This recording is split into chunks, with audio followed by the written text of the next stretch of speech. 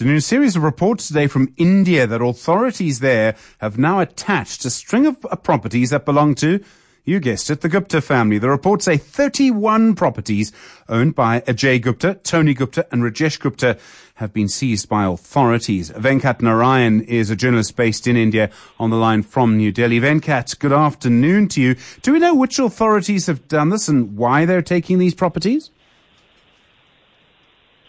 Well, these raids are connected to these people bringing illegal money without paying tax on what they have brought into the country. And they have apparently bought fixed properties, as many as 125 properties across India in, many cities. And they have...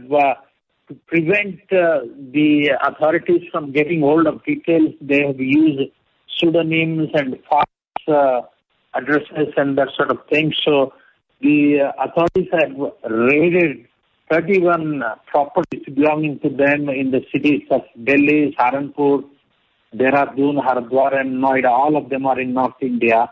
And they also want to find out how the money to build a 200 million rand temple for Lord Shiva in honor of the Gupta brothers' father. How did that money come into the country and have they paid taxes? So basically, this has a lot to do with how this money was brought in without paying tax. And this is suspected to be illegal money.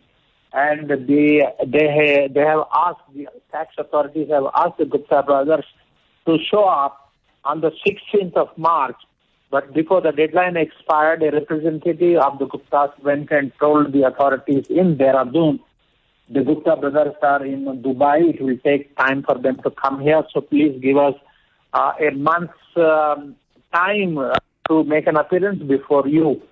The authorities refused to so much time and said, okay, in the next 10 days, you must show up. That deadline expires on Monday.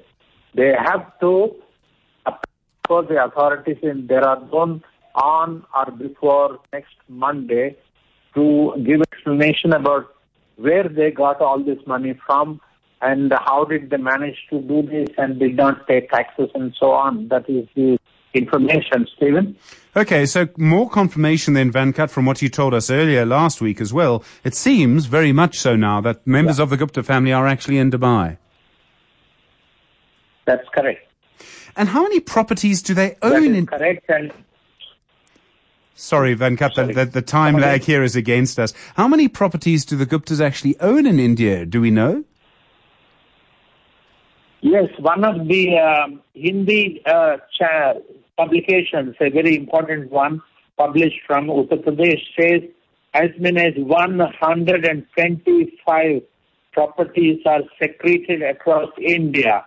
And all these properties were apparently acquired during the last 5 to 8 years, which is when, they got involved with the former president, Mr. Zuma, and his son and two, wife and a daughter. And, that's how obviously they got the money and brought it into India and spent it on acquiring these properties in, as many as 125 properties. That's what the Jagaran.com, it's a very prominent Hindi language newspaper, Gupa in Uttar Pradesh, claims.